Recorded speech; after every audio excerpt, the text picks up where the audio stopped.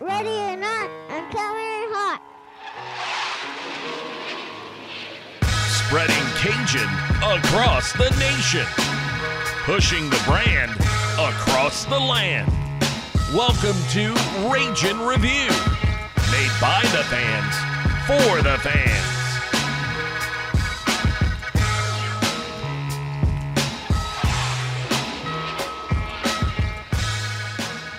What's up, Cajun Nation?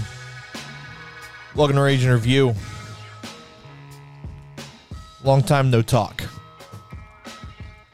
Matt Miguez here.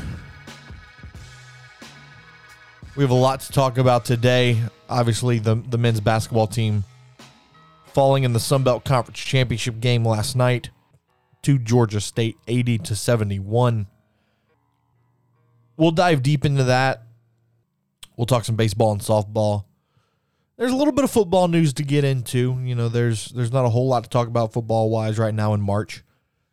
Definitely a couple topics that we want to hit on, and we'll get into that in the third segment. And I've got some big news in the third segment as well that we'll share with you. My co-host today, like they always are, Jerry Hebert and Mr. Man About Town, Josh Jagno. Gentlemen, good morning. It's been a while since we've sat down to do this. How you guys been? Good morning. So let's talk about the basketball game. You know, like I said, 80-71. We fell to Georgia State. But it's interesting because if you look at the tournament as a whole, we never expected to be in this scenario. You get into the tournament as an 8 seed with a losing record. You go up against number 9 UTA, a team that you hadn't beaten all year. You lost to them twice already. You get a win over them. And then you get to play the number 1 seed Texas State. Again, a team that you have struggled with this year. So then you go, okay, well, you beat UTA, but you're probably not going to get past Texas State. They're just too good, right? The Cajuns owned them. Absolutely dominated Texas State for 40 minutes. So then you get a matchup with Troy. Okay, well, Troy, you played them once in the regular season and you beat them by 10 at home. So that's when the wheels kind of start turning like, okay, maybe something can happen here. You dominate Troy. So now you're in the championship game and you get to play your kryptonite. Because, let's be honest, outside of 2014, Georgia State owns us. They own us. I thought we played well last night. I thought we shot the ball well. I thought we took care of the basketball. We only turned the ball over 10 times. I thought there were a couple of stretches where we seemed kind of out of sync offensively. We didn't really, we got away from what was working, which was Jordan Brown. And then I think the biggest issue was no matter what kind of defense you put on Georgia State shooters, they were knocking down their threes, especially Corey Allen. Corey Allen, I can't say enough about the kid's phenomenal. I've always thought that he's one of their 4 super seniors, and he is 23 points away from 2,000 in his career. So, I mean, you know, again, I thought we played well last night, but Georgia State, I think, was just the better team, and that happens in basketball sometimes. The thing that bugs me about this is that we played so up and down in the regular season that you kind of screwed yourself out of the postseason getting to extend past this point. Because, you know, say you're in Texas State situation. You win the regular season title. Okay, so you didn't play that well in the conference tournament. You still get rewarded with a trip to the NIT. That could have been the Cajuns.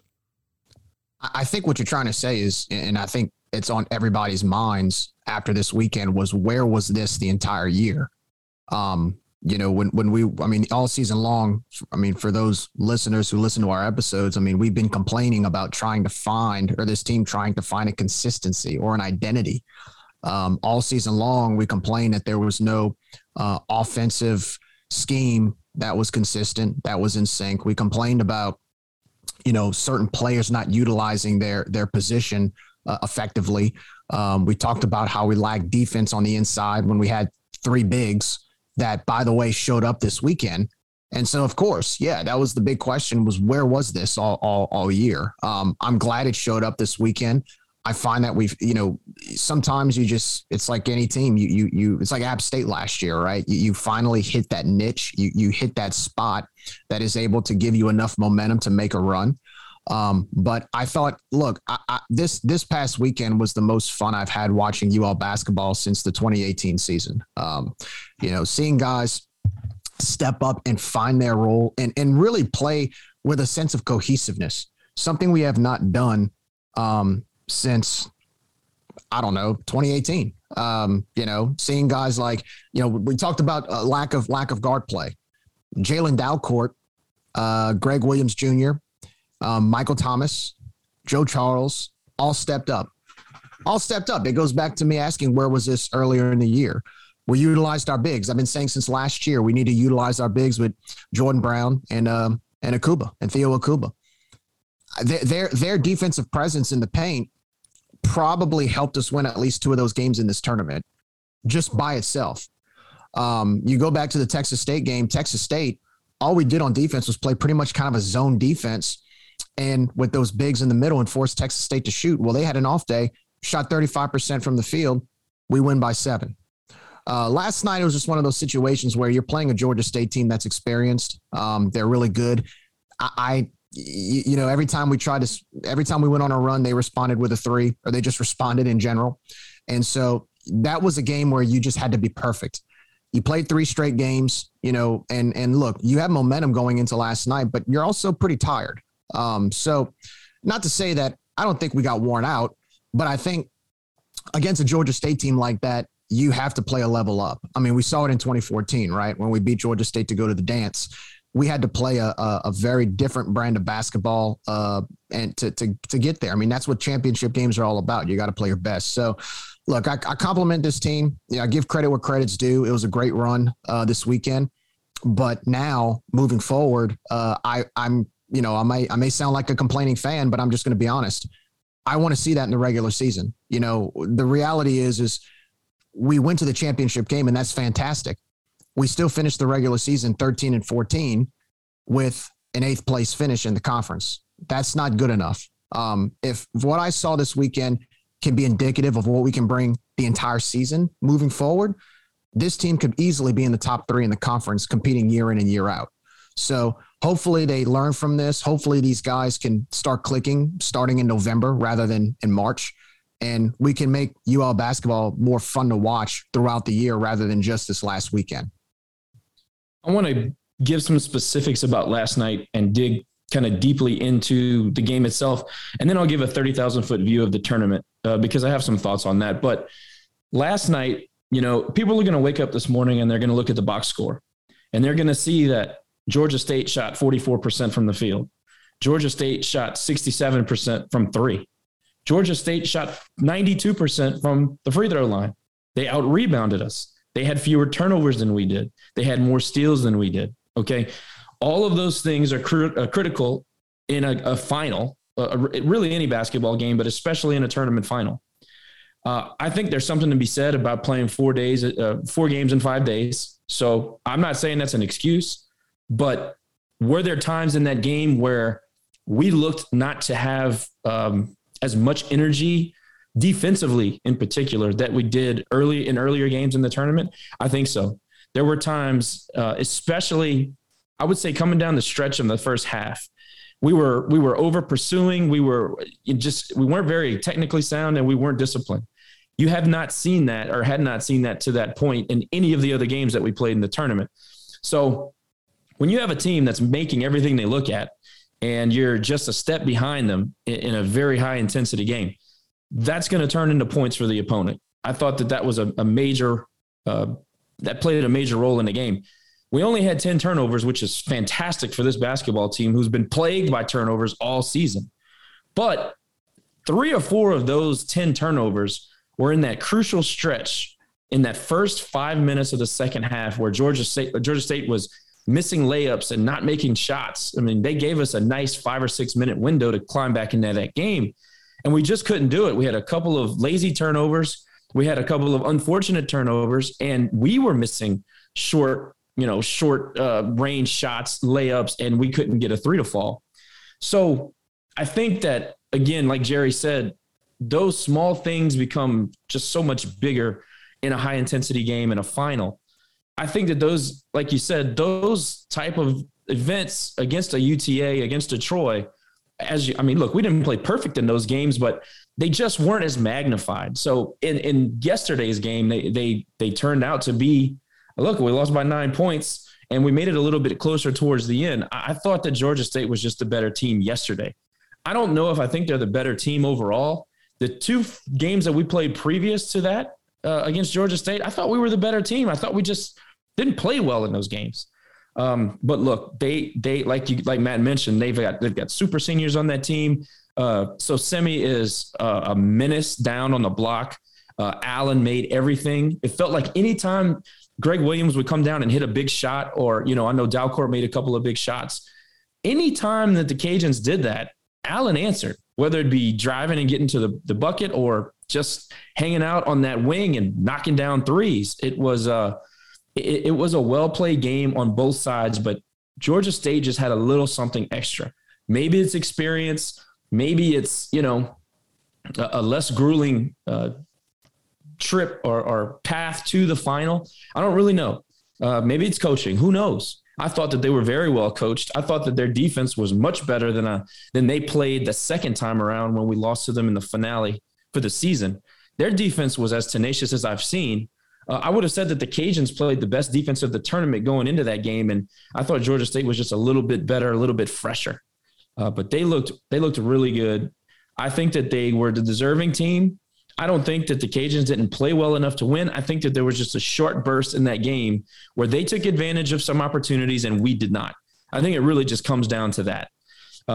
That's all I'll say about the finale. Condolences to Bob Marlin. I know he was driving back and forth to Mississippi to see his mom, who, unfortunately passed away this week. And that's got to weigh heavy on anybody, much less a head basketball coach trying to, let's be honest, trying to keep his job and trying to do something that was unexpected. So that's you got to say something about that as well. 30,000 foot view of the tournament. I thought we were easily better than UTA. I thought that the end 3 minutes of that game where we basically let them reel off 8 to 10 straight points. We didn't really do much at all. That game came down to a 3-point spread because, what was it? I think we were up by 12 with 3 or 4 minutes. That was a wild finish, and we could have very easily lost that game. But we played much better than UTA in that game, and we were the much better team even when we played them in the regular season.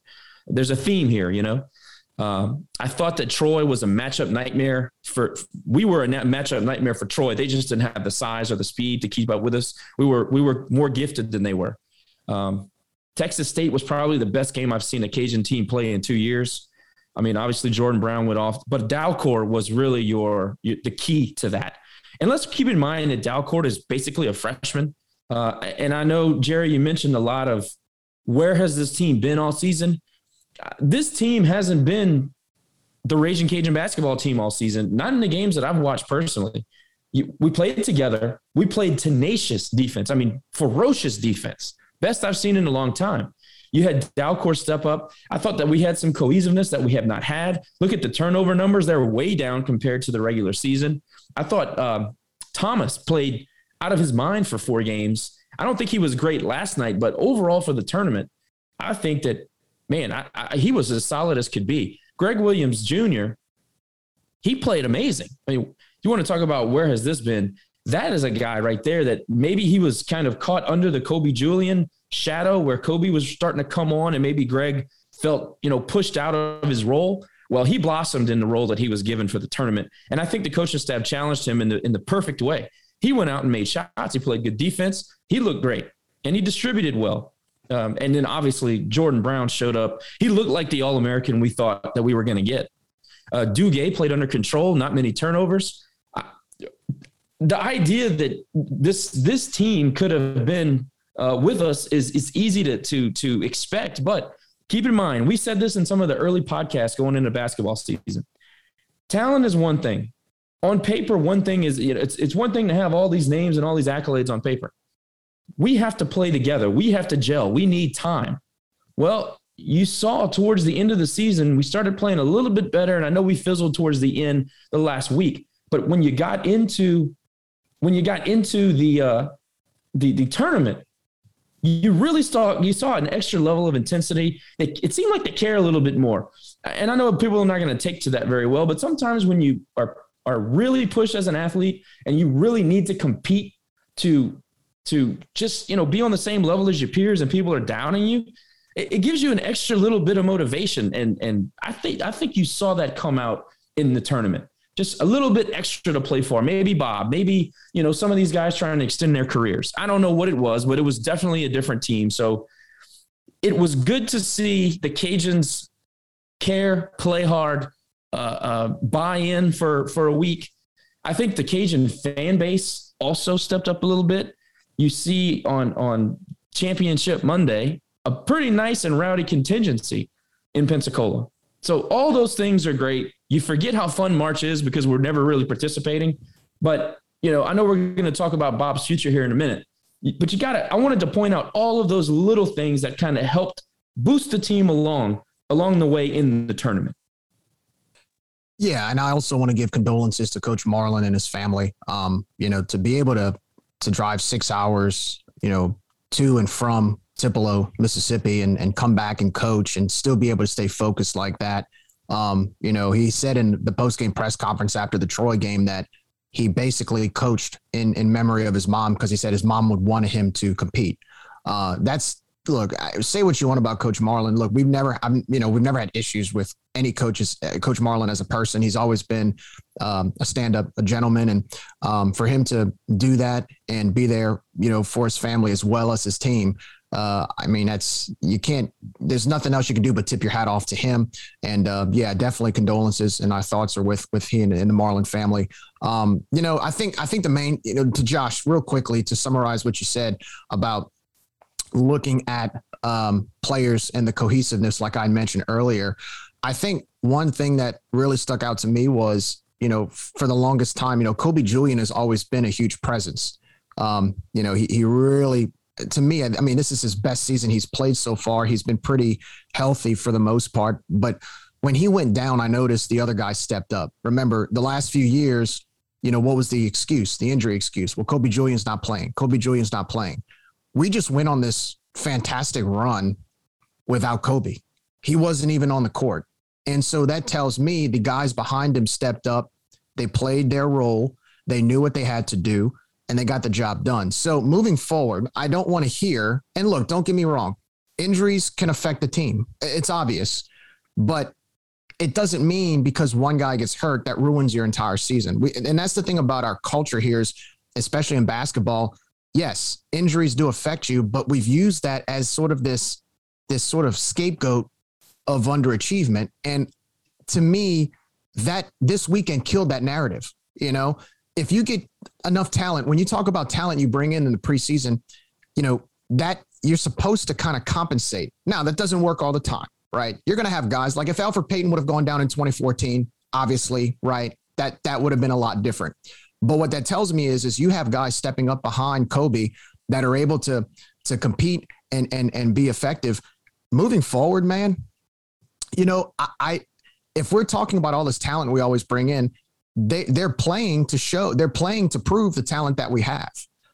So I'm just wanting to point that out. Like, look, losing Kobe was tough, but I was very impressed with the guys that stepped up. So, and I'm saying this jokingly, I don't want to hear moving forward, well, this guy got hurt, so we lost to Jackson State. No. We've got talent. We've got good talent. So hopefully we can utilize that with the team we have, and they can find that cohesiveness a lot earlier in the season for it to be more enjoyable to watch. Yeah, no doubt about it. I do want to go back and say that, offer my condolences as well. I don't know what that's like Having to drive back and forth like that, losing your mother while trying to coach a Sun Belt Conference tournament. I'm sure that is a grueling week. So definitely praying for the Marlin family. But, one thing that I found interesting that you guys were talking about a second ago is this roster and the youth of this roster. Do you guys know how many players we're losing? One, probably. Duguay. Right. That's the only guy leaving. I mean, barring transfers. But everybody else is he's our only senior. Joe Charles is a freshman. Michael Thomas is a freshman. Kobe Julian, a redshirt freshman. Jalen Dalcourt's a junior. Theo Okuba's a junior. Dury Cadwell's a sophomore. Greg Williams is a junior. Brown's only a sophomore. Kentrell Garnett's a freshman. Brayan Ayu's a junior. So, there's the core of this program is more than likely going to return next year.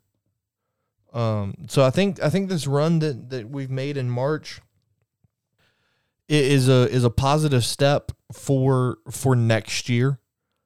I think if you can keep the core of this roster together, you could make a bigger run next year.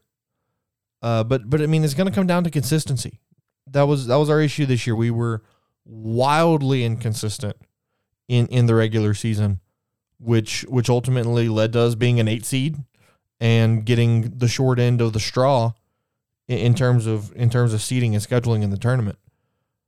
And Matt, on that note, I just want to say we woefully underperformed. I mean, this was a very disappointing regular season. Nobody's trying to cover that up, and I want to be clear on that. However, you did have the dynamic with Akuba being injured and Jordan Brown having some games missed because of COVID and this, that, and the other, and they were learning how to play with each other. And we said on an earlier pod, we thought that would be an issue, those guys having to learn to play with each other on the floor. You also had Dalcourt, who all of a sudden he came into his own down the stretch. That something clicked for him there. You have a lot of pieces that you had to find roles for, and that's not an excuse. Again, we talked about this. We're not coaches. We talked about this early on the season. You got to be able. There's got to be time for these guys to figure out how to play with each other. We had the talent. I don't think we should have been an 8 seed. I think we should have won 20 games this year. However, it played out the way it did, and you saw some fruit in the tournament. So just wanted to point it out more than excuse it. Breaking news coming in as we're recording. Tonight's baseball game against Louisiana Tech has been postponed due to a rainout, and it will be rescheduled for April the 6th. They'll do anything to avoid us. They'll do anything to avoid us. The Diamond Dogs. They don't want us coming to the Love Shack. That's fine. We didn't want to go up there anyway. So, again, baseball, their game with Louisiana Tech rescheduled for tonight. It will be postponed until April the 6th. Before we leave basketball, though, I do have one more thing to touch on, and it is the All Sun Belt teams that were announced about 2 weeks ago. Jordan Brown made the second team All Sun Belt. Kobe Julian made the third team All Sun Belt. So congratulations to those two guys. Definitely well deserved. And prayers are with Kobe Julian. Obviously, he's going to have his knee operated on this offseason. So hopefully he can recover from that. Because he's a viable talent, and he's a stand-up human being. So definitely praying for Kobe. Let's transition off of basketball, but still basketball, if that makes sense. From a coaching standpoint, obviously, again, Bob Marlin has had one hell of a week. but that doesn't take away the fact that the writing's on the wall. I'm going to give my 2 cents, and then I'm going to let you guys, share your 2 cents as well. You know how I feel about Bob Marlin. I think he's a great guy. I think he's a great coach. I really do. But at the same time, there comes a point where you overstay your welcome. There comes a point where you've done all you can do for a program. And I think that we have reached that point with Bob Marlin. I don't see this program growing anymore under Bob Marlin. With that being said, he did bring us to a conference championship game last night. So with only 1 year remaining on his contract, the university's not going to fire him. They're not going to buy him out. It's just, from a business standpoint, I understand and agree to an extent what some people are saying. Well, the program's hemorrhaging money, and the only way that it's going to stop is by buying the guy out. But at the same time, if the program is hemorrhaging money, can you really afford to spend more money? So I see it both ways. But here's my 2 cents. Personally, I think Bob's going to retire. In the last 3 years, he's lost his mother. He's lost his father. He's lost a brother. He's had COVID twice. His wife went through a health scare a couple years ago. He's getting close to his mid-60s. Like, you just watch him on the sidelines. Well, Bob has been known for years to be that guy that gets all riled up at a bad call and throws his red jacket into the bench and gets thrown out, right? When's the last time you saw Bob get truly annoyed? It wasn't this year. I saw him get aggravated with a ref one time last night, and because it was a horrible call. They called the foul on us on that trap by our bench with like 90 seconds left in the game. Officiating was freaking terrible last night. And I think it was Mike Thomas that got the foul, and Mike was literally just standing there. Like, Thomas didn't do anything. So that was a bad call, and I get why Bob was angry with it. But I just feel like the passion's not there anymore. Maybe I'm wrong. Maybe you guys see it differently, but I really think Bob's just going to walk away. Josh, what do you think? Well, everything you said is true, and it's well taken. I have a little bit different. I'm coming at it at a different angle. Basketball is loved by a group of people here that loved basketball in the 70s and 80s. We have missed an entire generation of fan cultivation. And that is unfortunate, and it's not Bob Marlin's fault. However, he stepped into a situation that needed immediate repair. It took him a few years to do it. He was able to do it. He righted the ship, stabilized the ship. We've had some success. We've had some nice moments, but I think most would agree, like I always say, if you take away his best years and his single best year and his single worst year, most of it is mediocrity. And I know the administrators hate to hear that, and that's fine. But the fact of the matter is, it's been mediocre results in a mediocre league.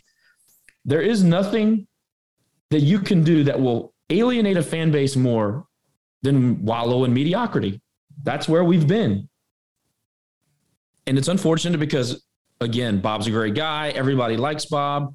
He's been a leader among men in the program, and you got to be able to recognize that. Even if you don't like the results, you got to be able to recognize that. We have said for years, well, I would argue that a change should have been made a while back. I will say that my thinking has changed on this whole Bob Marlin thing, and this might surprise some people, but I'm thinking about it like as if I'm Brian Maggart. If I'm Brian Maggard, I'm looking at the situation and I'm saying, Bob Marlin has given us all these years of service, 12 years. Bob Marlin has not been a bad coach. He has not been a total loser, but he has challenges. Like, for example, the Cajun Dome is empty every night we step on the floor. That's a major issue because we already struggle for revenue in basketball because of the horrible deal that we have with the Cajun Dome, which is a whole nother conversation. But Bob Marlin has his challenges and he has his strong points. Got to be able to look at both. Brian Maggard is probably sitting down today, or maybe he's taking a break or whatever. But when he does sit down, he sees a coach that obviously his team plays for him. I mean, you look at that run in the tournament. The boys stepped up. I mean, look at the press conferences, especially the one after Troy. That press conference was pretty emotional, and you could obviously see the players' heartfelt intention toward Bob Marlin. And you can never say the players don't like him, and you can never say that they don't pull for him or play for him, because they do. We questioned it at some point during the season, had they stopped caring or had they given up? Well, I don't think they gave up. Obviously, they gave us a week worth of fun, and they gave themselves a chance to be champions. So they clearly did not give up. We have to pay a buyout. And I know it drops significantly after April the 1st. I want to say it drops down to $150,000. The question is for Brian, do you pay the $150 and do you find a new coach and do you spend the resources and the time to go out and do a national search and bring in the right guy with the roster that you have? Do you risk losing a roster that just made a tournament run, which, by the way, we know it's all about 3-4 games in March, depending on your seeding, right?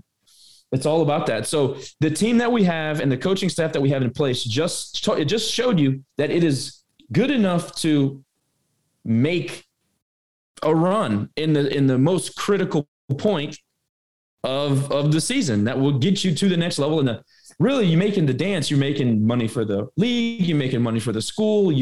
Obviously your branding is taking a huge step forward. Can Bob Marlin do that? Well, he put you in position to do that this year with this roster.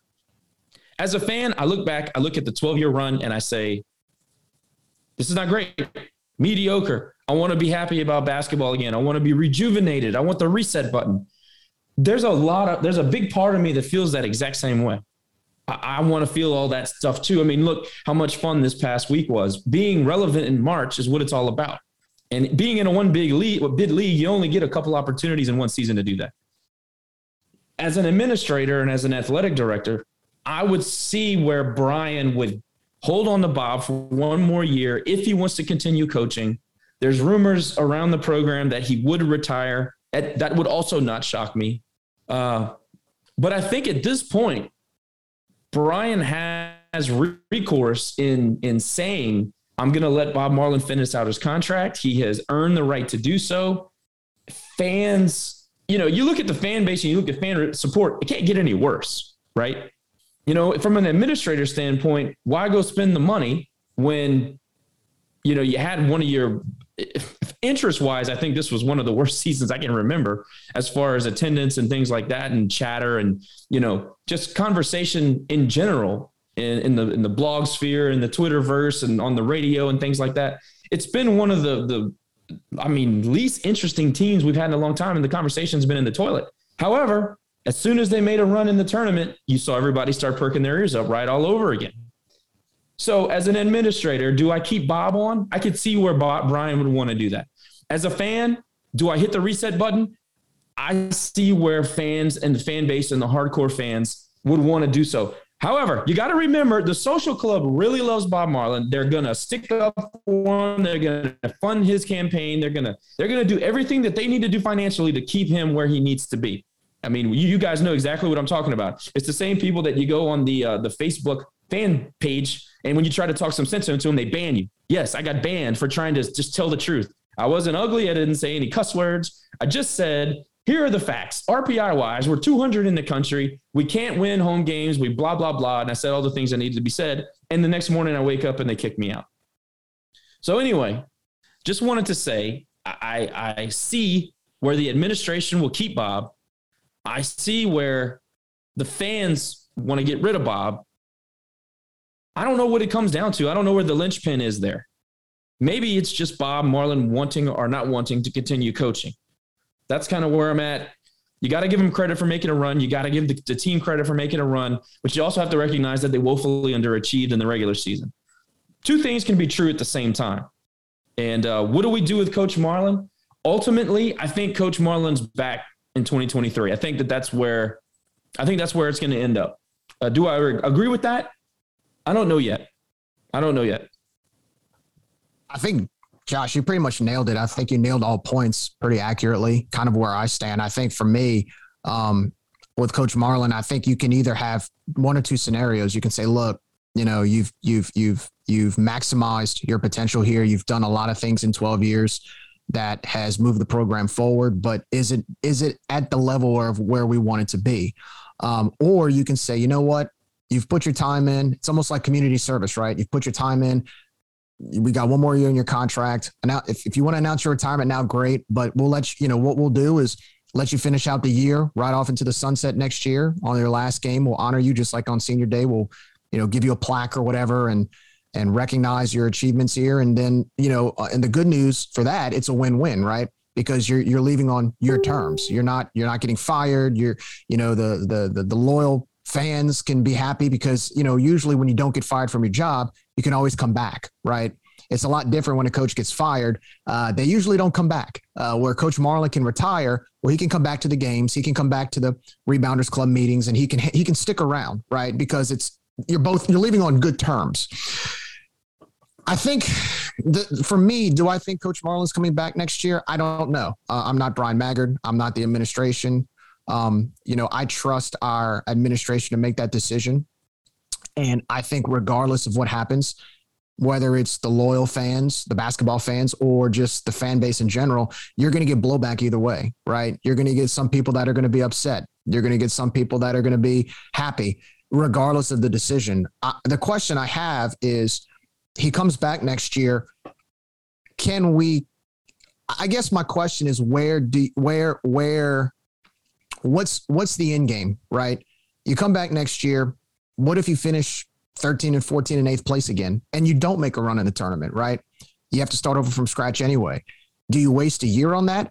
Or do you do what you did in 2018? You maybe find your niche, maybe what you saw the last 4 days, you build on that and your team goes 21, 22, and 10 and makes a run in the tournament. I don't know. But I think you make a good point, Josh. You take the best year and the worst year and you put them in the middle. It comes out to average seasons, 4th or 5th place in the Sun Belt, and that's pretty much your average result. I think the biggest issue with basketball to me is we've created a culture that just kind of not necessarily lower standards, but it's like you said about the basketball fan page. Look, I go there sometimes, I read the stuff and look, they're diehard fans. I have no problem with it. I know a lot of those fans, but there comes a time where you have to draw the line and say, look, we have to have a really, really high standard to where if we drop games against Jackson State, we can't just go, oh, well, that's okay. It happens. We had injuries and stuff. No, like there has to be a standard of holding some accountability as well. I think in the really, really loyal part of the fan base, I don't see that. And it's nothing personal. If you're a fan, you're a fan. That's okay. But we have to have accountability and we have to have standards because to me, I'm looking at it from a point of view like you talked about with attendance. We can brag about having the highest attendance in the Sun Belt all we want. First of all, those are tickets sold. Those aren't butts in the seats. If you look at any game on TV, the Cajun Dome is empty. That's just a harsh reality. You can count them. There have been a few games where I've counted the number of people when they're on a commercial break on the other side of the Cajun Dome. I mean, when I can count the number of people, that's not good. And we can use the excuse, well, basketball's dead in the South and, it's just different now. No, that's not it. It's just it wasn't a good product during the year. People didn't want to go watch that. That's just a harsh reality, whether people want to hear it or not. So what we can't do, in my opinion, as far as a fan base, we cannot create a culture of can't. We can't do this. We can't do that. Basketball's dead in the South. We can't win. We can't do this. We can't. If you create a culture of can't, you're never going to succeed. You have to have standards. And I think I know the coaching staff has standards. Look, there's no doubt they want to go to the tournament. But to me, when I talk to people that go to all the games and whatnot, it's just, well, it is what it is. And we lose, it is what it is. We have to have standards. I mean, look, you look at all the other sports across the board. Mike Desimo wants to be Cincinnati in football. Jerry Glasgow wants to win a national title. Deggs talks about going to Omaha all the time. That's our standards in those sports. Prove me wrong, but I don't see that in basketball. I don't. Jerry, if I can interject for one moment, just about one thing you said. You said that we have a loyal fan base and it's okay to have this diehard mentality. I'm going to push back on one thing. It's not okay when you hit the point of diminishing returns. At one point, there is a point that you hit a wall where your loyalty can actually hurt the program. And I'm not naming people by name, but we have that in this program.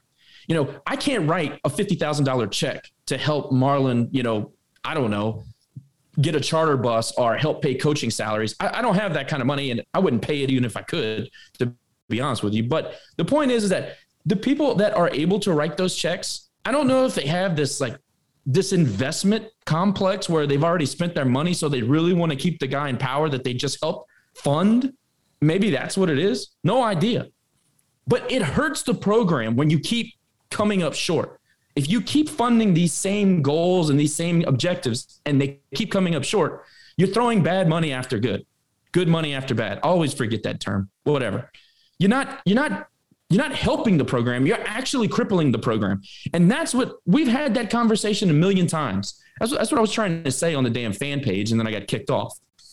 Just because a few of us can write big checks doesn't make us any better of a supporter than the people that actually show up to watch the games.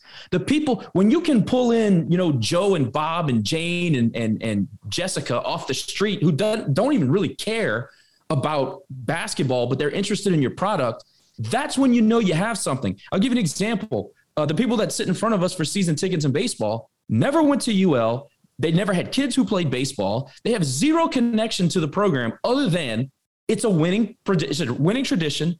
It's fun to be a part of, and we play good competition and we beat them. That's the only reason they go to the games, because they have a good time. They have zero connection to UL whatsoever other than that. That is when you have a great product. Well, I think I want to add to that too. The reality is I don't care who you are. I don't care if you're the biggest fan or you're just a sidewalk person. The program is bigger than a few people, whether it's bigger than the coach, it's bigger than an athletic director, it's bigger than an administrator, it's bigger than the president. The program is for everybody. And when you try to exclude the big group and you just kind of keep a close knit for whatever reason, does it really help the program? I don't think it does. And I'm not saying anybody in particular. I'm just saying that's the culture we've created with conversations I've had with people, that it's like, this idea that this is okay. Well, no. I mean, and I'm speaking on behalf of the 95% of the fans. Look, we took a poll a few weeks ago on Rage and Review. Is it time for a change? 86% voted yes. So I'm speaking on behalf of 86% of people. I mean, to me, like I said, whatever Dr. Maggard decides, that's his choice. I'm not the athletic director. I'm not an administrator. I'm just a sidewalk. I'm just a fan in the background. But to me, if you are investing in a program, you do want to see results. And look, you brought up a good point last time. Just last night, look at the reaction on social media when we made the championship game. Look at the number of people that made comments of saying, well, regardless of what I think of Coach Marlon and the program, I still want to win this championship game. I still want to go to the dance. So you still have people that are waiting. They're waiting for success. They're waiting to say, look, let's be the standard program that we know we could be. But too many people are waiting on the side because they've been tricked too many times. They've been duped. I mean, look, since 2018, we finished 5th place, 8th place twice. We finished 4th place, and we never got to the final. This is the first time we've been in the final since 2014. But so you make the final yesterday. Look at the number of fans who really haven't been around in a long time get excited about that game last night. We got excited about that game last night. So this foolishness of, well, it's not what it used to be. No, fans are hungry just for success. But if you keep making excuses for underachievement, people don't want to be around underachievement. And that's what I'm saying about the culture. We can't create a culture of can't. we can't do this, we can't do that. That's been a detriment to this program for so many years, not basketball, but athletics in general. I mean, before we started winning in football, remember, we got bowl eligible, but 8 wins we might get there. Now we're a top 25 program, right? We can't do this. We can't do that. The culture of can't needs to go away. It's time to get rid of the culture of can't and say, what's our ultimate goal? Hell, if you want to have a goal of going to the Sweet 16 every year, set that standard. Set the standard. Fans will get invested in. Fans will invest in that if you have a standard like that. But the standard of just getting by, it's not going to cut it. I'm sorry. That's why 86% of the fan base voted the way they did in our poll. So, and I'm a little passionate about it because I know the potential. What I saw this weekend with this basketball program, if you can show me that in the regular season and show me that every year, this team could do some great things. This team could do some great things. But this once in a million opportunity where we just show up in 4 days when we could have been doing this for 4 or 5 years, it is a little frustrating to me. It is a little frustrating to me. On the point about fan interest, though, look at what happened when you made even the slightest tournament run. They came out of the damn woodworks. It was amazing. The culture of can't, I love that, Jerry. It's just so perfect because we've got people in the program and on the damn coaching staff. And I'm not going to name names, but it's a culture. It's a culture of, oh, well, it's a culture of, well, we tried our best. It's a culture of, we may not win the regular season, but we'll make a run in the tournament, or we're going to, we didn't make a run in the tournament. So but we did well in the regular season. There's always a justification of why we haven't achieved our goals. And I hate that. And I would say to that point, the people that say we need to make a change for financial reasons, they're correct. The people that say we need to make a change for fan interest reasons, they're correct. I'm not at all disagreeing. My only pushback about that was that, if Bob ends up staying for one more year, I understand the numbers and I understand the reasoning. That was my comment about that. But there is no question that we've just lagged in support year over year. It looks like it gets worse and worse. I don't care what we report for attendance numbers. You show me 1,000 people in that Cajun Dome sitting in chairs, and I'll give you $100. It doesn't exist. It does not happen. It's not true. I don't care if we quote unquote led the conference in attendance. It's just not true. We may have led the conference in ticket sales, but when some of these boosters that are in the social club have a company that buy 200 season tickets, I mean, that's not even fair. That's cheating. Don't tell me that's an attendance number. Okay. I mean, there's so much BS attached to the men's program, and people will not put up with BS for very long. Now, I think that making a run in the tournament is going to go a long way with some interest going into next year, because you can sell, we have a young roster. You can sell, we had a brand new turnover and there was a lot of moving parts and we had to figure it out, and we did at the end of the season. I think you can sell that. I think you can sell, a finale for Bob, a going away tour. I think you can sell that. But what you can't sell is being 13-14 at the end of the season. And I can promise you this, if he does get another year and we start the season in the tank like we did this year, all that goodwill and support is going to go out the window right away. So Brian has a very interesting decision, and it's going to be very interesting how it turns out. But look, he's kind of playing with fire here in a few regards. But anyway, there's a lot to be said about both sides of the coin. Do you get rid and hit the reset button and, maybe alienate Coach Marlin and his family in a little bit? What you said, Jerry, about him being able to stay part of the family, it's another big part of the things that I don't think people really think about. We've had some bad blood with, coaches being fired and let go. And it's never good to see, especially, with a guy like Ricky who did so much for the program, and no, he didn't get the results that he needed. You can make a pretty good comp with Marlon. He did some good things for the program and he didn't maybe get the results that we wanted, but should we shun him? Should we, make it ugly towards the end of his reign? No, I don't want to do that. I don't. He's too good of a man, and he's done plenty. The results haven't been there, but other things have. So I want to be careful about how we end the relationship or pause the relationship, however you want to look at it.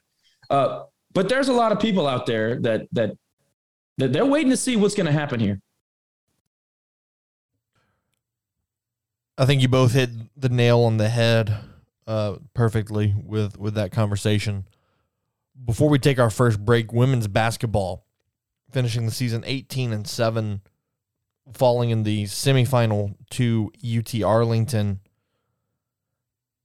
Yeah, I thought that this was another positive season for Gary Broadhead and his program, making the conference championship game last year, making it to the semifinal this year. Ty Doucette being named Sunbelt Defensive Player of the Year. She also made first team all conference. Makai Hallman making third team all conference. And also another note on Ty Doucette, with their game against UTA, she set the program record for most games played in a Cajun uniform in her career. So congratulations to Coach Broadhead and his staff on a hard-fought season and a big step in the right direction for the future. We're going to go ahead and take a break right here. When we come back, we're going to talk some baseball and softball. We'll talk about the Round Rock Classic. We'll talk about those 2 games with Northwestern State and a rough weekend against Southern Miss. We'll talk about softball and how their inexperience is holding them back a little bit. And then football news in the third segment. Don't go anywhere. Raging Reviews right back after this.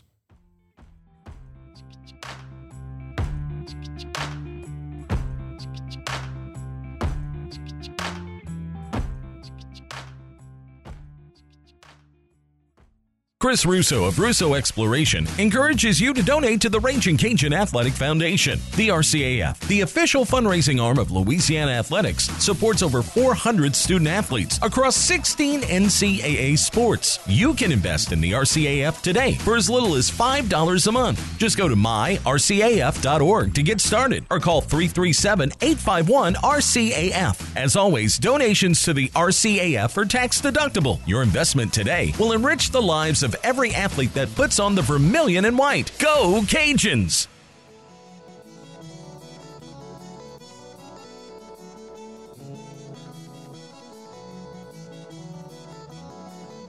Welcome back to Raging Review. Matt Miguez, Jerry Hebert, Josh Jagneau.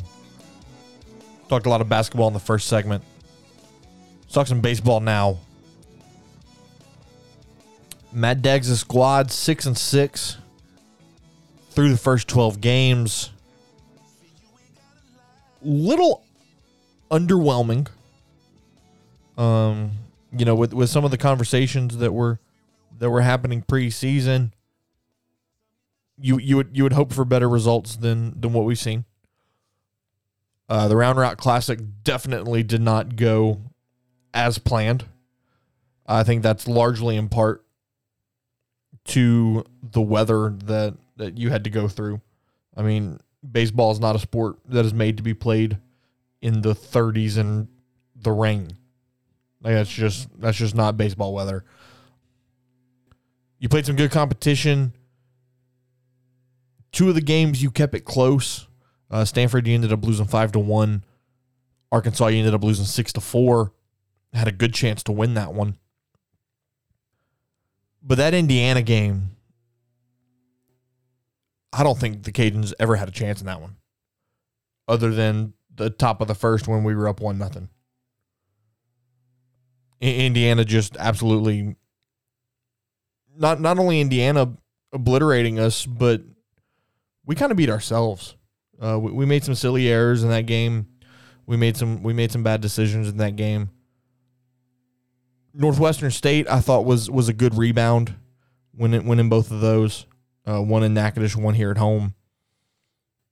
But then, Southern Miss, you win the first one with an offensive barrage. You put across 5 runs, and you get good outings out of both Tommy Ray and Brandon Talley.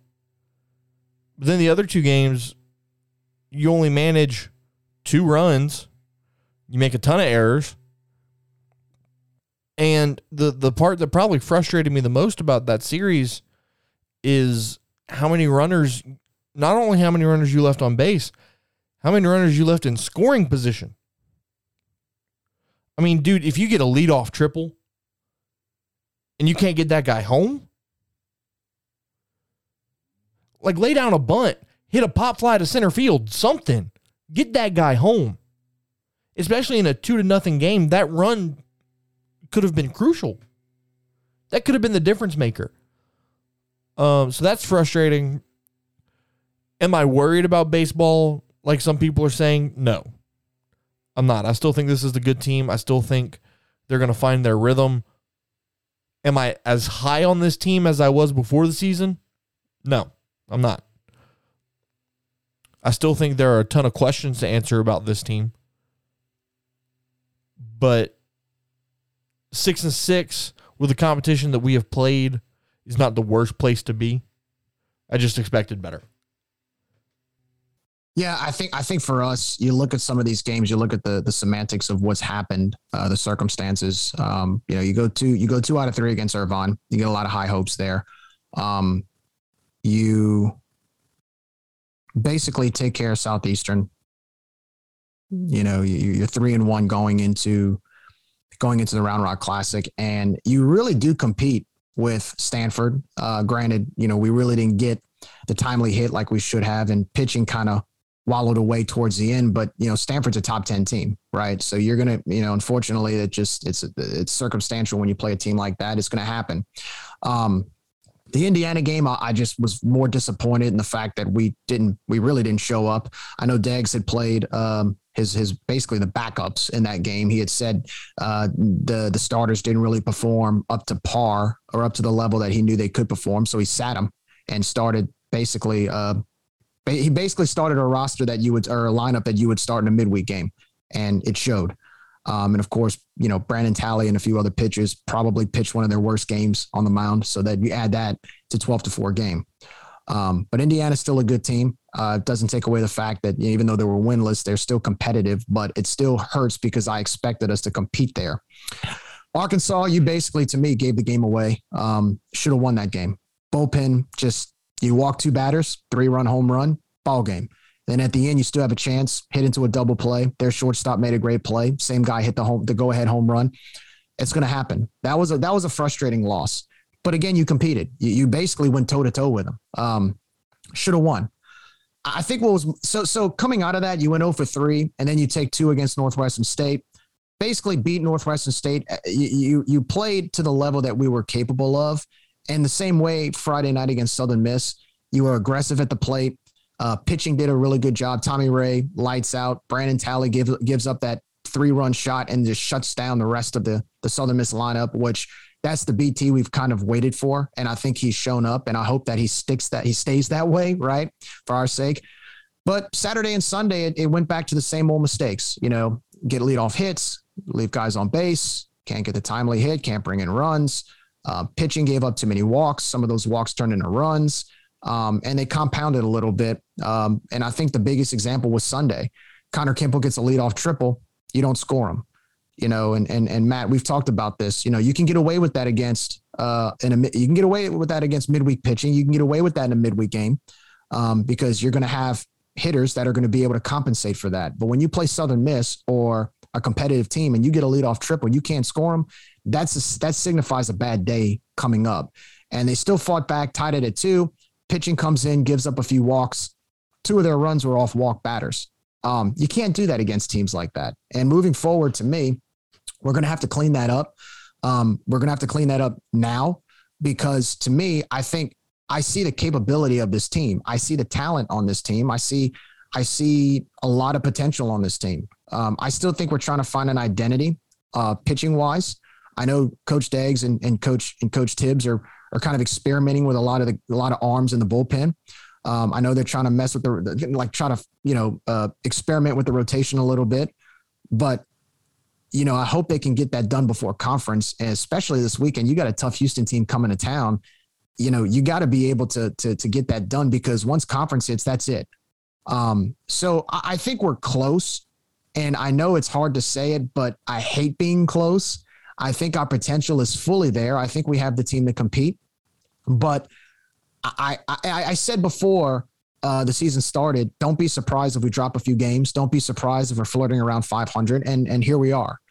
I just think it's more frustrating because I've seen the way we've given some of these games away. That's what hurts. The Arkansas game on Sunday, the Southern Miss game on Sunday, those are 2 games we should have won. You win those 2 games, like you said, Matt, we are 8-4. So I hope that starting tomorrow night at UNO, we can continue to correct some of those mistakes and be a little more consistent, show some more consistency on all 3 phases of the game. And then this weekend, we go in ready against Houston and take the series, because after this weekend, conference play starts against Troy the following week. So we got a very short amount of time to fix our mistakes leading up to conference. But I think, listening to Coach Deggs after both the Arkansas and the Southern Miss game, both Sunday games, he said it. He said, we're close and we just have to know how to finish. We have to know how to finish. And one thing Southern Miss did that we didn't, besides pitch well, is that they took advantage of opportunities. We walked their batters. They scored those batters in. They got timely hits. They played good defense. They were able to leave a lot of our men on base and play defense against that. So that's the difference between us and a Southern Miss. Southern Miss is there. We're trying to get there. The question is, are we capable of getting there? Absolutely. But is it going to be like basketball where we get hot towards the end, or can we do that now? That's yet to be seen. And I think we'll find out a lot about that, we'll find out about that starting this weekend against Houston, who is also a really, really good team and should set up for a great series at home. Houston's a little bit of an enigma in a way that they kind of mirror us in that they've beaten the hell out of teams that they should have beaten, and they have not performed well against better competition. So that's going to be a good series. I'm going to go back to Round Rock. You show up on Friday, you play a day game against Stanford. Okay. Stanford is very good. And the guy that they pitched was very good. He was very accurate. His misses were 2 inches, not a foot. So as a hitter, you really had to make some adjustments. However, we had an opportunity to go up 2-0 in at the bottom of the first inning. I leaned over, told Catherine, I said, look, we got to get that guy home from third. That is a crucial run. Giving up, but you got to remember how the events of that inning unfolded. Giving up just 1 run coming out of that was a win for Stanford. If you get 2, it's a win for you. And then you go in and you pitch and you play defense. Tommy Ray gave you an opportunity to win. We didn't get timely hits. What's kind of frustrating about this offense is that there's plenty of potential, but for whatever reason, we're living and dying on the clutch hit. Now, I know we did that with Robe for a very long time, but Robe was a pitching and defense coach. We need timely hits, and we can win games that way because we played out of our minds on defense and we pitched the ball. This Deggs roster is not built that way. This Deggs roster is built to win at the plate. We got to hit to win.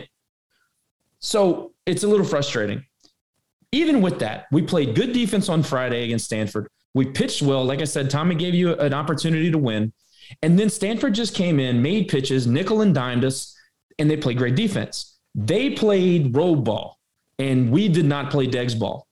We lost that game, not because we didn't have the talent, but we lost that game because we didn't execute, which is what led Deggs, in my opinion, stupidly, to roll over the roster for Indiana.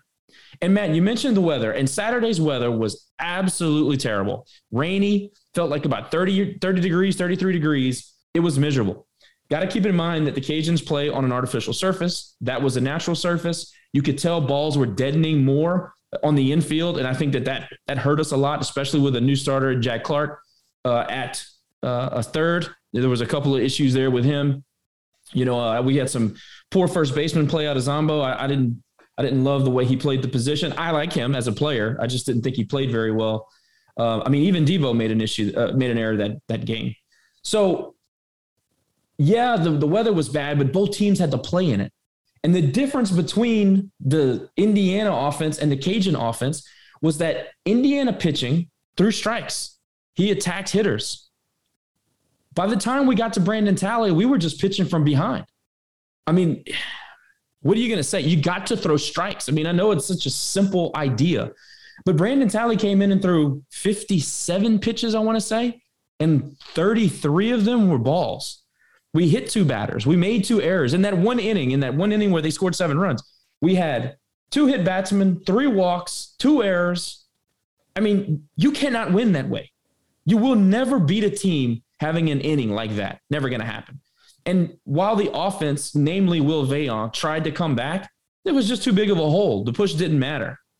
And that was demoralizing, I think, in a lot of ways. But, kind of going back to my opinion on why you roll the roster over, you guys didn't execute on Friday because they went up against a good pitcher, not because they can't do it. He talks about aptitude all the time. Well, we have a lot of guys on this roster that have plenty of aptitude. They just didn't get it done against a very good baseball team. So that led you to try to send a message by sending out some guys that hadn't even got a pitch of playing time against Indiana, who's a good offensive club. I don't know.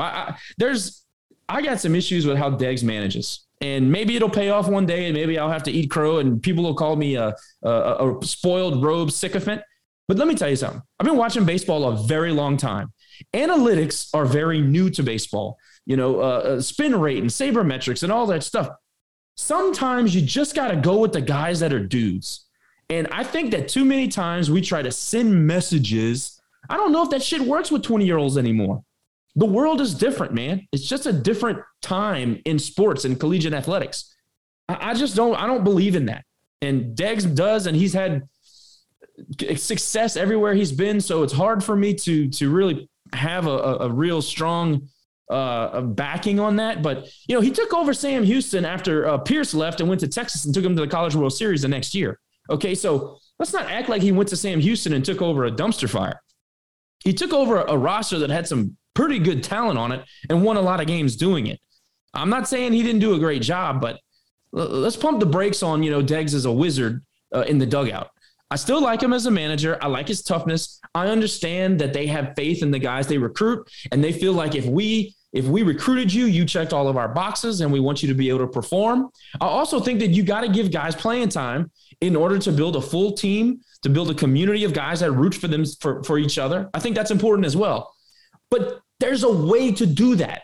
Rolling the roster over on the next day because you lost to a top 10 team and you're trying to quote unquote send a message. I don't believe in that. I just don't believe in that. But anyway, you roll into Sunday, you play against, yes, Arkansas, a very good team, but you pitch well enough to win. They pitch guys that haven't gotten pitching time. They played guys that haven't gotten a bunch of playing time. They're a team mired in an overall slump. As a team, I don't know what they're hitting, but it's like 250. It's not good. And they give you base runners and they give you opportunities to climb back in the game after you go down, and you just won't take them. Where's the grit? Where's all this moxie that Deggs talks about? Something that they showed against UC Irvine, a very good club who just beat Oregon State, one of the hottest teams on Sunday in the country. But we showed that against UC Irvine. We showed it against Southeastern, who just went out and beat a very good Arkansas team that we're talking about here, but they weren't playing well in Round Rock. They're kind of starting to find their footing, but Southeastern wouldn't beat them. They wouldn't beat La Tech last week. We have the guys. We have the roster. Maybe we need to stop sending messages and start just playing our guys. And the another thing we're not talking about is we lose Max Mitchell late in the game on Friday at Stanford. Max Mitchell is one of our, in my opinion, top 5 players. Marshak. I think he's probably one of our top 3 players. And he hurts his oblique. And he is I call him a chaos creator. He does. I don't think that he leaves Connor Kimple at first base in that Southern Miss game. He's the kind of guy that's going to find a way to make a play. I don't know how many of those we have on this roster. I think Debo is really starting to come into form. And I think Debo is going to be one of those guys that you just can't beat when push comes to shove, and we got to win the battle of the twos and all that fun stuff. But we don't have a ton of those. I think Max is one of those. So losing Max is a big deal. Also, losing LaFleur and Marshall early to start the season is tough. It shortens your bullpen, which is already short. Okay, so you go to Round Rock and you compete with some of the best teams in the country in bad conditions when your manager is making goofy decisions to send messages and people are worried about the team. I'm not worried. I think it's a disappointing weekend. Certainly, I think it's a disappointing weekend, but I'm not worried. You come back and you beat a team that you're better than in Northwestern State twice. You really take care of them in the second game. And in the first game, you give up 7 RBI to the third baseman who just went ham and hit a bomb, a grand slam and a 3-run shot, which was kind of an anomaly. But other than that, you basically dominated the game. You played good baseball. But they're an above average team, and you made them look pretty average, pretty mediocre. So that was a nice bounce back. But you show up against USM, okay, Southern Mississippi has the potential to be a regional host team. I really believe that. They might have a top 10 pitching staff in the country. I mean, look at what Riggins did on Saturday. That was a clinic That guy he's a Major League Baseball pitcher for me, if they ever play again. They had guys coming out of the bullpen that were, just menaces. And give credit to the guys on Friday. We battled. We got big knocks. Carson Roccafort's 2-run jack broke their back. You could see it. The air just kind of went out of the roster. Out of the dugout. And yes, Talley did throw a pitch up and guy hit it out of the ballpark. But they have a good lineup. They have guys that are gritty and who will fight you. But I felt like they felt defeated after Rock's home run. But credit to Talley. He looked good on Friday, which is such a great sign for our baseball team going forward. We need him to be All-American type Brandon Talley. We got to have him to win. Then you come out on Saturday, you get totally dominated by a great arm in Riggins. We really never competed at the plate. And then Sunday, you have a very competitive rubber match where, really the first 5 innings of that game, I don't know. I don't feel like they competed very well, but let me tell you, there were a few calls at second base, in particular DeBar's on Saturday. And on Sunday, I can't remember, I don't remember who got called out at second base. And then the check swing call, that was awful. There was a few calls middle of that game that changed the complexion of those innings, and it changed our offensive approach. Credit to USM. They were the better team. I think the better team won this weekend. But I also think that they are a very good team. They brought back basically their entire lineup. They've got seniors on that team that are really, really good. They've got some really pesky hitters. The Montenegro kid, we couldn't get him out last year, and he had a ball game on Saturday, but he was a problem the whole weekend. DJ Lynch, who got booed ferociously, which I was proud of our crowd for that, he had a nice weekend. You got to give credit to those guys.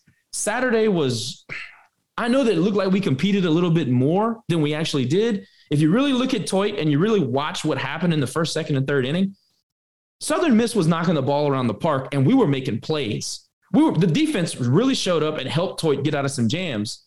Now, I know CJ made the error at first base. Then he comes back and gets the double play right after that, which was great to see. But we didn't compete at the plate, and we didn't really pitch all that well. I know we didn't give up a ton of runs, but we really didn't pitch all that well on Saturday, which brings me to the biggest issue is that we just aren't long for arms in the bullpen or in the starting role. Right now, Tommy Ray is head and shoulders above, I think. I think you got maybe two or three other guys. For me, I'm putting Schultz in the starting role. We know he could start. His freshman year, he went up to La Tech, cut them up. We know that he has that in him. Now, I know he's had some history of injuries, but I still think that he gives you an opportunity to win over others right now that are in starting roles. You saw Willis get knocked around a little bit.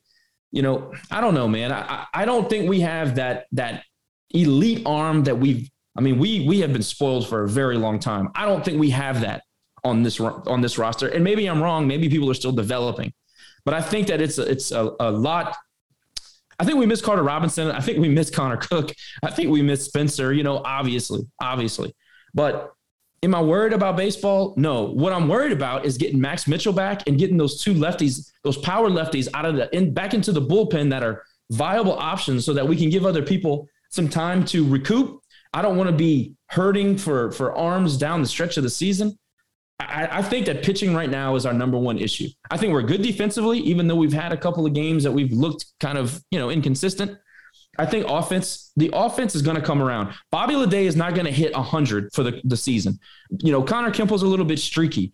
Julian Brock is starting to hit the baseball. He's just hitting it at people. Those will start dropping. Rockefort is feeling pressure from having to carry the damn load.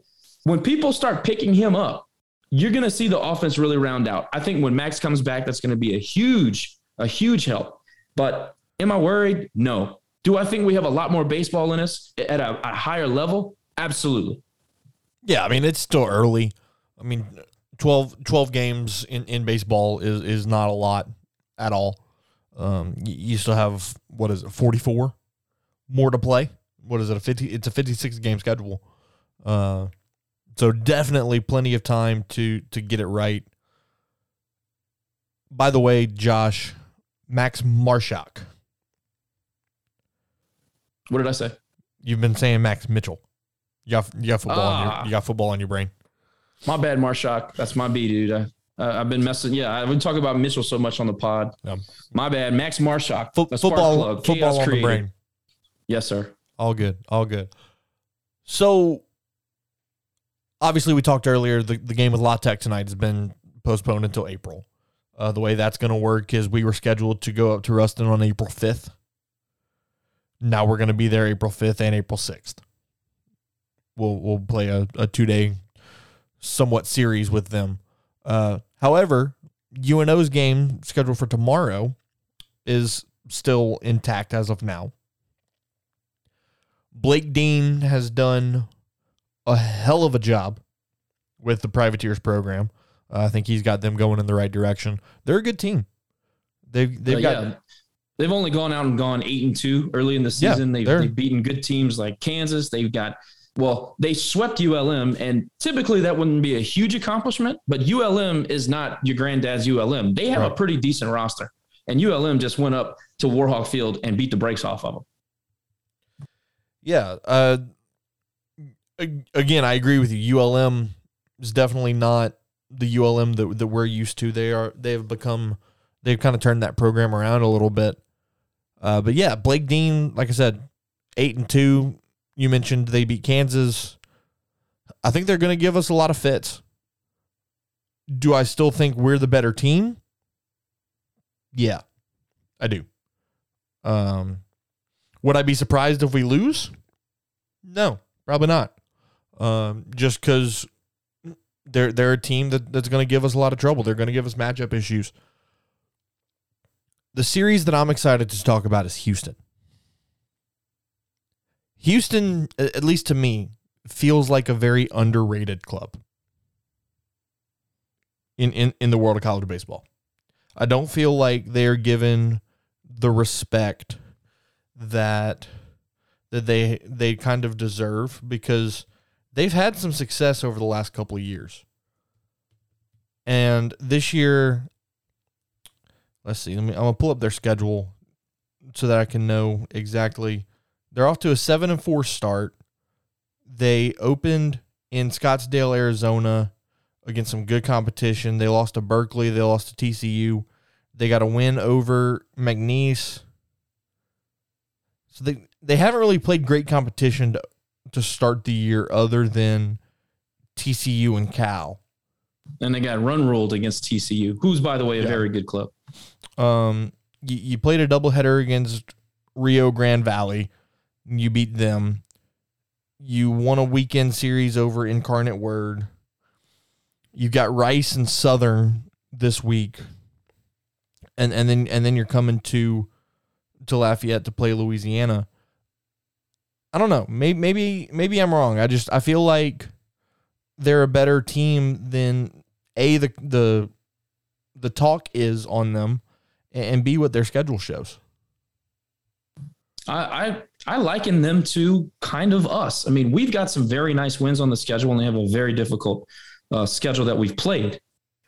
However, some of our better performances have come against teams that we are better than, and it's not particularly close. I think Houston, and look, Houston, in my opinion, have been a respected program for a very long time. As long as I've been following college baseball, they've had a quality program. But, it was down last year. They have high expectations going into this year, and they're not off to the best start. Can't get run ruled against TCU and expect to get any amount of respect. I mean, that's just the flat out truth. Even though it is a multi-team event, you got to go out and play. And I can say the same thing for us against, Indiana. Not a great performance, but I think that they have the talent. I mean, it's Houston baseball. They've always got players, and they're coming to the Teague. It's going to be an electric environment. Again, you got to shout out to the crowd for USM. That was such a fun regional type of environment. And you feel like the Teague is back. I said that to Jerry last week. I said, man, the Teague is 100% back. When you walk in there, it just feels like it feels big time again, with the raucous and the buzz. It's all back. So shout out to our fans, because they really showed up all weekend. I mean, even on the radio, it sounds like it sounds like a regional environment, and that's what you want at the Teague. That's what you expect. You know what I mean? But yeah, I agree with you, man. I think it's going to be a good series. I expect to get 2 out of 3 against Houston, but you never know. A team like that with talent who can pitch it, and they can also swing the bat. If you look at the results, they can hit. So you never know when they're going to catch fire. I think that they expect to come here and win 2 out of 3. So again, it'll be another good opponent at the Teague in Lafayette for the weekend. Hope the weather, stays okay and cooperates with us. But again, another good home schedule, another good home series. I'm not going to put Houston on the level of UC Irvine, nor am I going to put them on the level of Southern Miss. But I do think that's perfect. That's a perfect scenario for us, because I think what we've seen through the first 12 games, everything we've talked about so far in this segment is just the fact that we haven't really reached our potential. I think this is a perfect series, especially being at home. You're playing a familiar foe. You're playing a program that's very well respected as a mid-major like Houston. I'm looking forward to see where we stand and how we respond. This is a golden opportunity for us to really get a solid series win going into conference. And I think Houston, being the fact that they aren't quite up to par with Southern Miss and they aren't quite up to par with UC Irvine, is the perfect barometer for us to see where we are. Yes, they can hit the ball. Yes, they have decent pitching. But if you look at their schedule, Texas, Rio Grande, and Southern, and they play Rice today, Incarnate Word, Lamar, Texas Southern, McNeese. Not really world beaters. They're not Arkansas, they're not Indiana, they're not Stanford, and then, like I said, they're not Southern Miss, nor are they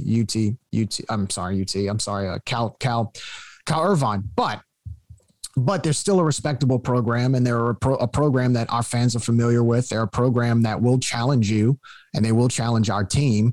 But I like our chances this weekend. I think tomorrow night, even though it's a midweek game, is very important. Going to UNO. Look, the last time we played UNO was in 2019, and they embarrassed us here at the Teague. Blake Dean has done a fantastic job. Like you said, Josh, they hit the ball well. They're off to a great start. If we can go on the road and win over there and carry that momentum into this weekend, this can set up for a fun weekend for us.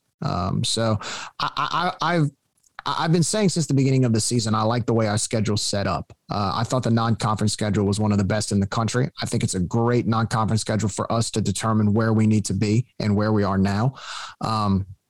So I think this Houston series comes at a perfect time. So we're going to see what we can do this weekend. I expect pitching to improve. I expect our bullpen to improve. I think this is a team where we need to capitalize on given opportunities. When we hit leadoff triples, we got to score them, be very disciplined at the plate. And also I'm curious to see, guys right now, for example, Tyler Robinson had a decent weekend. He made some great plays at third, but he's starting to hit the ball. Raconis is another one. I'm expecting him to start to hit the ball soon. Rocco has pretty much been the most consistent guy in the lineup. But I'm expecting some guys to step up, and this is the weekend to do that. So we're going to see what happens. Statistically, we're very similar. I'm talking about like as Houston, very similar. Now they hit 263 as a club. Care to take a wild shot where we hit? 221. 221 as a club. Now, again, I'm not saying anything in particular, but I'm just saying Deg's teams are built to win offensively. All the old road teams were built to win in the field and on the mound. Our team ERA is 442, and Houston's team ERA is 5.16. So there's some similarity with these clubs, man. And, they are a very good defensive club as well. Their fielding percentage is like 980. And I said it early and I still believe it. I think we're an elite defensive team. I think we've made some boneheaded errors. I think Round Rock was just an aberration. Outside of that, we have some stellar defensive games under our belt as a defensive club. I think we'll continue to do that. Where we need to pick it up is middle relief. And I got to get more out of TR. You mentioned TR. Got to get more out of him. Got to get something out of Bobby. Got to get more out of Julian, although I think he's busting out of it. I know he's hitting the ball hard. It's just going at people. So these kids that we know can play, we need to get something out of them. And I really wish we would have never moved Drew Shiflett out of the rotation. I thought he was fine. I thought we overreacted there. We'll see. But no, I think you're right. Houston is going to be a very illuminating series. Yeah, I think it'll definitely put us back on the right track, put us back in the right direction. Let's talk softball for a minute. They had the Mardi Gras Mambo tournament down in Youngsville. They performed well in that tournament. They went 4-1. Their one loss being to Alabama. You know, if you look at their season so far, you're looking at a 12-4 team with 2 losses to LSU, 2 losses to Alabama. And in those 4 losses, if you look at them, they can't get away from the big inning. They give up a big inning, and they don't know how to respond. And that comes to inexperience. This team is young. This team is, very inexperienced when it comes to big-time competition like Alabama, like LSU. I don't think that expectations should be too high for this program this year because of that. However, with growing with this team in 2022 and playing competition like Alabama, like LSU, you set yourself up for next year. You set yourself up for the future. I think this team is going to be very good next year and in 2024.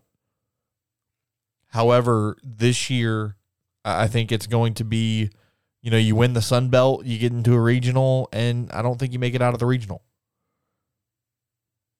And I think that just has to be what it has to be. Well, up to this point, I think it's pretty simple. I think you thought Kendra Lamb was going to be a little bit more reliable. She has not been. I think that Shoreman kind of had a rocky start, but really has come on lately. I think she's pitched her best in big moments. Sunbelt Pitcher of the Week this week. And really did it against great competition. I think offensively, you lack some pop. I think we still have issues running the base paths. I still don't understand his strategy there, but again, I'm a softball novice, so I'm not going to critique it too much. But it's pretty plain and simple to me with softball. You're crushing teams that you should be crushing, and you're losing to teams that we think you should be competing with. Now, the softball crowd, who is a very diehard and passionate fan base, shout out to them, but they're not going to accept losing to Baton Rouge twice in a week. They're not going to accept losing to Alabama twice in 2 weeks. And that's good. They have a standard, and they're not going to want to hear we're young. They don't want to hear that. Speaking of young, Sam Landry really coming on. She's growing up right in front of your eyes. She is a reliable going forward. Maybe not, like I said, maybe not too much this year, maybe later in this year, but going forward, you have an ace in the making. I don't think there's any doubt about that. But you've got to have your Taylor Romans and your Raina O'Neals and your Piscos. Now, she had a big hit on Sunday, but you got to get them going. They're just up and down. And yeah, they're young, Matt, but we've got some talent and some experience on this team that are, I don't think, performing up to their potential. And that's got to change against better opponents and competition. You just got to be able to be better. Well, we're facing the same issues that we did in baseball. We're not, we're leaving too many girls on base. We're not hitting them in. Pitching has done okay, but we've walked a lot of batters. I mean, the LSU game, we walked a ton of batters. The Alabama game, we walked a ton of batters. And when you do that against top 25 competition, they're going to punish you for it. And that's what's happened. And they're getting timely hits. For me, I think this is kind of it's exactly what Josh said. We're beating the teams we're supposed to beat. We're not beating the teams that really are just better than us right now. And I think a lot of that has to do with youth. We do have a lot of young players. We have a lot of young talent. We have a lot of new pitchers that we're pretty much, challenging. And so we're going to fall against some teams that otherwise you'd want to beat. But I know it's hard to lose to LSU twice. It's hard to get run ruled by Alabama twice. I hope that this team can learn from that and learn how to face some adversity and really mature a lot quicker, experiencing those types of losses. The both LSU games, we were actually pretty competitive in the second game in Baton Rouge. We were almost competitive in the first game if we didn't walk so many runs in and leave too many players on base. So those are just things that we're going to have to work on when we face stiffer competition. It's easy to score 20 runs against a team that's inferior to you. But I think even in the game against Eastern Illinois, where we had to go into extras, a regular normal UL softball team beats that team by 6 or 7 runs. I think our youth has definitely exposed a little bit of a little bit of lack of tenacity, but that's only because they're young. Youth is going to do that. But I do like the effort. I do like the fact that these girls still compete. And, it's just maturity. Maturity is going to have a lot to do with that. And experience is going to have a lot to do with them getting better. And I think with the more time they get on the field, the more time they get playing these type of, stiff competition and better teams, I think it will get better. So, conference is coming. Hopefully they can make some runs or make a run and continue the streak of winning those series. So we'll see. And I want to say before we get off here, if you guys like softball and you're part of the softball crowd, check out Roarman's softball podcast. I listened to his recap of the week and the tournament, and it's just phenomenal. It's way more in depth than what we do. We kind of just touch on it, but Rory does an excellent job of getting into the nitty gritty and the details of every game and goes through the entire tournament. So go check it out. It's on Spotify and all the other places. Roarman's softball podcast, ROAR man. We're going to take one last break here on Rage and Review. When we come back, we're going to talk some football. We're going to talk about the football schedule. We're going to talk about some new coaching hires. And then I've got a pretty big announcement to share with you guys. Don't go anywhere. Rage and Review's right back after this.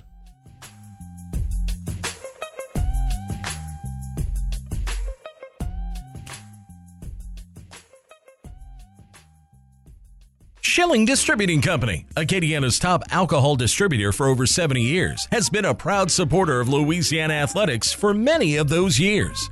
Now, they've kindly decided to become the exclusive distributing sponsor of the Rage and Review podcast. This is just another chapter in Schilling Distributing's rich history of giving back to the Lafayette community. Starting as an Anheuser-Busch exclusive distributor, they're now expanded to include local brews for your sipping pleasure. Schilling services over 1,500 local businesses throughout the Acadiana area, employing 160 Ragin' Cajun residents, and they boast over 1,400 years of combined experience. Corporately headquartered right here in Lafayette at 2901 Moss Street, Schilling Distributing encourages Cajun Nation to enjoy their beverages responsibly and reminds you to download the Liquid Finder app today.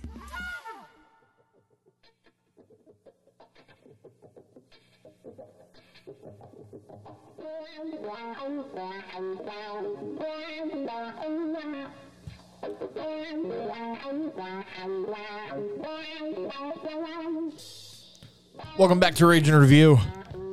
Matt Miguez, Jerry Abear, and Man About Town, Josh Jogno. Third and final segment. Time to talk some football. But before we do that, shout out to Cajun Tennis. 37th in the country. A 13-1 overall record. And they just added a huge home match against Florida Atlantic. It was the top 50 opponent in America. So congrats to our tennis team. You got FAU, you've got Rio Grande Valley, and then you get deep into the Sun Belt coming down the stretch here in March into April. So good luck to our guys at the Cajun courts. Also, women's soccer has a new head coach. A guy by the name of Chris McBride. Spent the last 5 years at Southeastern. Before that, he was an assistant at South Alabama. He's of Scottish descent. That accent is insanely thick. So, congratulations to Chris and his family. We look forward to him bringing new and good things to the women's soccer program. Hey, Matt, should also add that 2020, they won the Southland Conference Championship, and he helped to build South Al into the elite juggernaut that they became in the Sun Belt. So just wanted to holler at Chris there. Yeah, absolutely. Cajuns football set to hire 2 new coaches to the staff, special teams coordinator Luke Pascal and D-line coach Dennis Thomas. Thomas coming from Western Carolina. Josh, what can you tell me about the special teams coordinator? So I met Luke Pascal at the complex the other day, and he had literally just been hired, like so fresh that he had just been assigned a realtor to go find a house for his family who hadn't made it to town yet. He spent time at North Carolina. I don't remember if he was under Mac Brown. I think he moved on before then, but he spent time at UMass most recently, and he's got a very nice resume. You guys can go find it on the website, ragingcajuns.com. They have a write-up about him. Seems like a very personable guy. Don't know much about him as far as his tendencies on the field or not, but I'm happy to start rounding out this coaching staff. Luke Pascal looks like a good hire. He also spent time under Blake Anderson at Arkansas State. So, and you guys know about Blake. Hey, he's familiar with the Sun Belt. He's been around. He's seen some different conferences, and I don't have a ton of opinion on him as a coach, but it was nice to meet him, and I hope he enjoys his stay in Lafayette. He already had some cool things to say about the area and the people. Dennis Thomas, he coached in the SEC. I want to say Kentucky and Arkansas. Jerry, maybe correct me on that. I'm not 100% sure, but I know he spent time in the SEC. He was Western Carolina's defensive coordinator at one time, got rehired as a defensive line coach later on in his career, and now he's headed to Lafayette. So, hey, you got to plug holes, and it looks like we're doing that with people that have, more than qualified resumes. Happy to get this thing rolling and get these coaches in the building and on the road recruiting and coaching these young men up. One other thing about Dennis Thomas is he coached at Western Carolina. Actually, that's where Lamar Morgan also coached at for a little while. Not sure if they crossed paths, but I know that Lamar Morgan comes from there. I think that was one of his first big coaching jobs when he came into the collegiate rankings on the coaching side before going off to Houston and ULM and coming back to Louisiana. So, there's definitely some familiar ties there with Coach Dennis Thomas. As far as Coach Luke Pascal, pretty excited to have him too. He's got some experience in the Sun Belt, like you said, Josh. So I think Coach Desormeau's staff has really turned out to be really effective. Now it's just about coaching together and having that cohesiveness with this new staff. And I'm looking forward to seeing what they can do. The resumes speak for themselves. They have experience, and I think they're ready for these jobs. So congratulations to both coaches, and looking forward to what they can do in the springtime. The football schedule is out, and I'm going to be honest with you. I think it's a pretty winnable one. Absolutely. You open with Southeastern, a good FCS opponent, but there's obviously a talent gap there. Next week, you have Eastern Michigan coming to Cajun Field. They're a decent MAC school. Again, I think there's a bit of a talent gap there. And then you spend 2 weeks on the road. You go to Rice, and then really interesting that ULM is in September. I find that weird. I'm okay with them not being on rivalry week, but because they're not a rival. September just seems kind of weird. That happened in 2017, but it was the opposite. The ULM came to Lafayette. That was actually the game that. Oh, was that the night Caleb Evans ran for 5 touchdowns on us? Yeah, we lost in overtime. That was kind of, I want to say that was probably the beginning of the end from the fan base for Coach Hud. That was because we lost that game. We had started the season 1-3, and we had actually fought pretty hard the week before in College Station against Texas A&M. You come home, you think, okay, we'll get back on track against ULM, conference home opener. It's at home, and we lost. So, yeah, that was definitely a game that I remember well with unfortunate circumstances. But I see some parallels there, except, 5 years later, it's the opposite. We're opening up conference, going to their place. And I'm okay with that. I don't mind that. No, for sure. I don't mind that. And look, so you start the season with 2 home openers. Okay. And then you go to the Rice, you go to Houston, you can drive to that. You go to ULM 3 hours away, you can drive to that. And then you go to South Alabama. It's always a good trip, 4 hours, fun town. Oh, no, you get South comes here. I'm sorry, South Alabama in Lafayette. You're correct. I'm reading that wrong. Either way, the first 5 games of the season, all games you feel like you can win, and your fans are going to get to participate in those games. Yep, and correct. 3 out of your first 5 are at home. Perfect. Right. And then my favorite part of the schedule, you got the Coosa boys in. Judy's out there laying on the ground, kicking and screaming, doing snow angels. And Coosa, there's nothing they can do. Sun Belt and Keith Gill were like, you know what, just deal with it. They schedule Marshall. They schedule Southern Miss. You get all the guys that we think that are going to make or we know are making the jump to be on the schedule. I mean, that's great. So you got Marshall. Continue. You got Marshall on a Wednesday night primetime slot. ESPN, baby. I mean, that's awesome. Rematch of the New Orleans Bowl, which for 3 quarters was a dogfight. I think that's going to be a fun game. Arkansas State coming to Cajun Field, that's always a fun game. I think they're going to be a much improved team from last year, considering they have the number 1 recruiting class in the Sun Belt. Southern Miss, not the greatest football team, but they're gonna develop into a rivalry. Look at have y'all seen what they've done in the transfer portal? I mean, I did see they got Tylen Knight. Yes. They've got a ton of JUCO transfer talent. They've gone out. They've worked the portal. Will Hall, we know very well, very familiar with our program. That is not going to be a walkover game. In fact, going to Southern Miss primetime on a Thursday, I think that might be a jumping atmosphere. That's going to be one of the ones I circle on the schedule to go to. Man, it's going to be fun to have Southern Miss be good again. And, of course, coming into the belt, it's going to be great. But, you get that game, especially if they have a nice start to their season, that thing's going to be live. Talking about Southern Miss, they probably wish they would have gotten a hold of Miles Brennan too, especially now with LSU's latest news. I mean, say what you want about the Tigers. Jaden Daniels is a machine.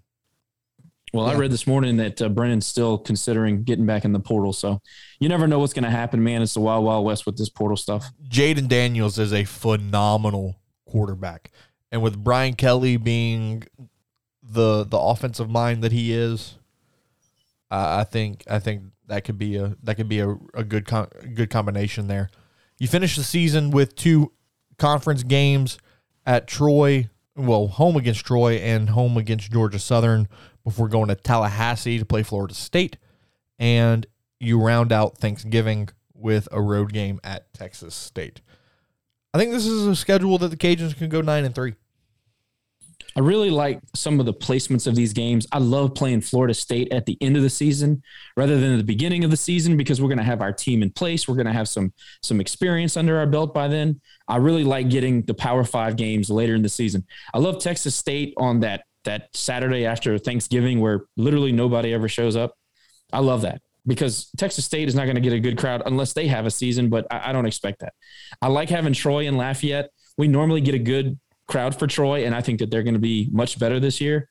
And Georgia Southern is due for a big rebound, especially with their coaching change and regime change. And they've also worked the portal. They've got some kind of high-profile names that are going to be playing for them next year. That'll be a fun one on a Thursday afternoon. I love the schedule. I think this is one of our better schedules in years past. Well, you got 5 Saturday home games, and on top of that, all the games are winnable. I think this is a perfect schedule with this new coaching staff, and you still have a lot of talent coming back from last year. This could be a season that could be just as magical as last season. We have some holes we need to fill. We got some starters we need to replace, but it's the next man up. It's the mantra that Billy Napier left here. It's the mantra that Mike Desormeaux is implementing. So we'll see what happens, but I love the schedule. Very, very, very, very good schedule and a very winnable one. Yeah, I think Eastern Michigan, people are going to sleep on that. They are a very competitive group. They have been, especially for bettors out there that like to look at the lines and see who's a team that covers. Eastern Michigan is one of the best in the country at covering the spread. So I know that's a little bit off the field stuff, but Eastern Michigan is a competitive group, and we'll see what they have when they come in. But keep your eye on that game. Rice is better. I know nobody wants to really put any amount of value on that, but Rice is a much better football team, and they're getting better. Georgia Southern. If you look at the schedule, I think the Cajuns will be underdogs in maybe 2 games. Maybe at Marshall, maybe at Florida State. I think that this schedule lines up perfectly. Like Jerry said, I think it lines up perfectly for a new coaching staff. You're breaking in a new quarterback. I think Mike's probably going to shift some things offensively, not much, but still you're going to have some guys that are learning to play the position and having some young guys fill roles left by, the likes of Percy and Max and people that have departed. So love the schedule. I really, really like the placements of a lot of these games. Yep. You brought up Percy. What a showing at the Combine, huh?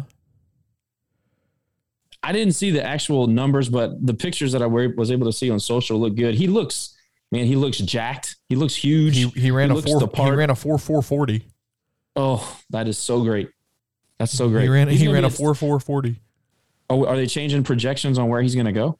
I haven't seen much recently. To be quite honest, I haven't really dove into all of that. So I haven't either. Max is going to be at least top 3. I think top 2. Max is going to go second round, I think. Yeah, I think so too. I think Max is going to go second round. Wouldn't be surprised to see Percy in the 4th round, and that would be great. Yep, no doubt about it. Before we go,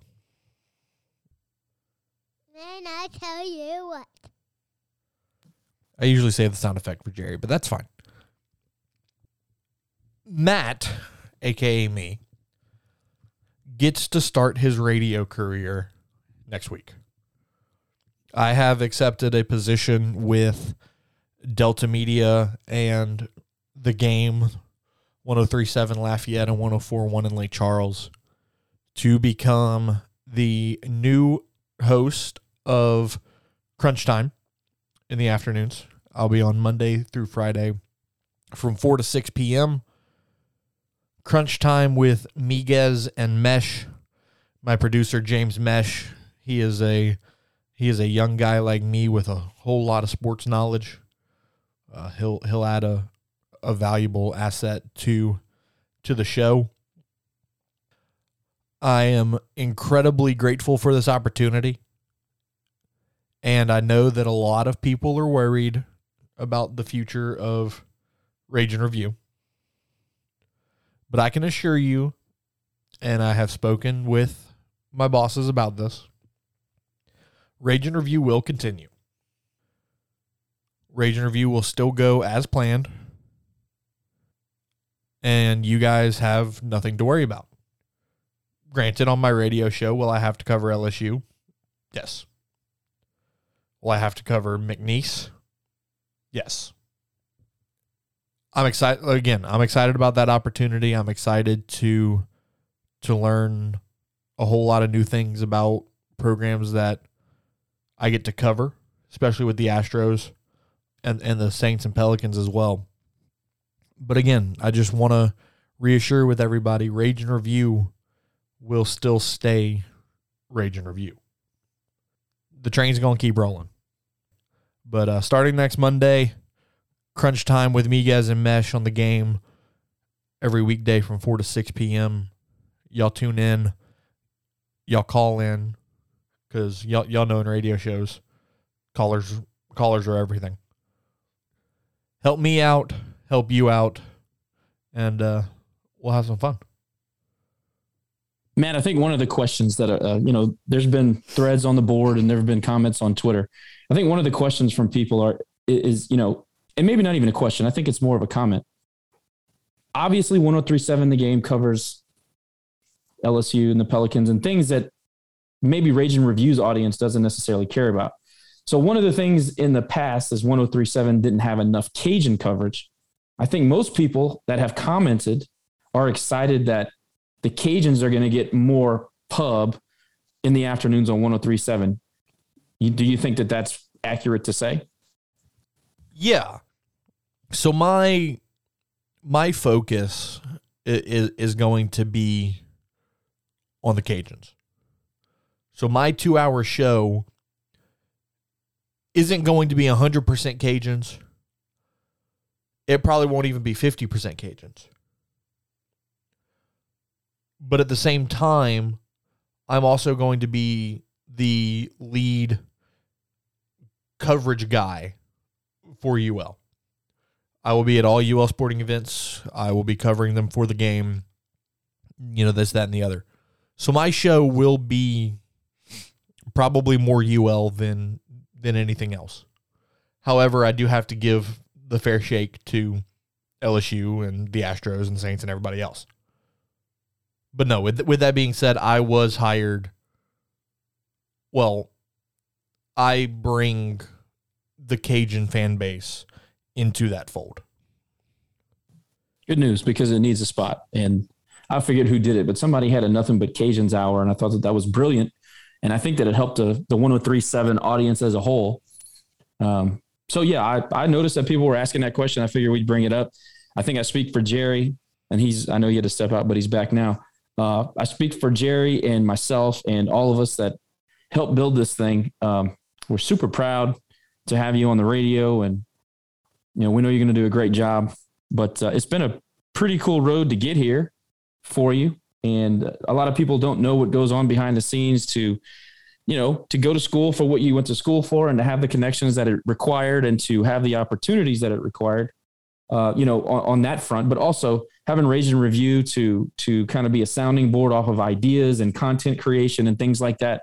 It's been a fun journey to see how you developed, and they owed you the job. They owed you the opportunity. I think that you're going to benefit them as much as they benefit you. Well, I appreciate that. I just want to say congratulations, Matt. We're very proud of you. And this has always been a dream of yours, like you had mentioned. And this is kind of I would say this would be your calling. For the longest time, you've worked in the studios, you've done Rage and Review. You created this podcast from your phone because you always like to analyze Cajun sports. And it's paid off dividends. Look at what it's done. Now you've got your own show. Yep. And so we look forward to listening. We have something to listen to from 4 to 6 on weekdays. So we're very excited about that. And we're proud of you, man. Congratulations. And you're going to do great. You're going to do great. If it's anything like this, where you have a good hands on what you want to talk about, your topics, what's going on in the sports world, you're not going to have any problems. And so we're pulling for you, and yeah, man, congratulations, dude. Proud of you. I appreciate that. I appreciate the listeners as well. Rage and Review wouldn't be what it was without you guys. And Rage and Review has definitely helped me land this position. So I appreciate that. I appreciate you guys, Jerry and Josh. But you know what that means, though. Now that you have some inside scoops, you gotta share. You gotta share with us now. Oof. Also, Oof. hashtag pump the pod. Hashtag pump the pod. Pump the pod. Pump the pod. Absolutely. That's going to do it for this edition of Rage and Review.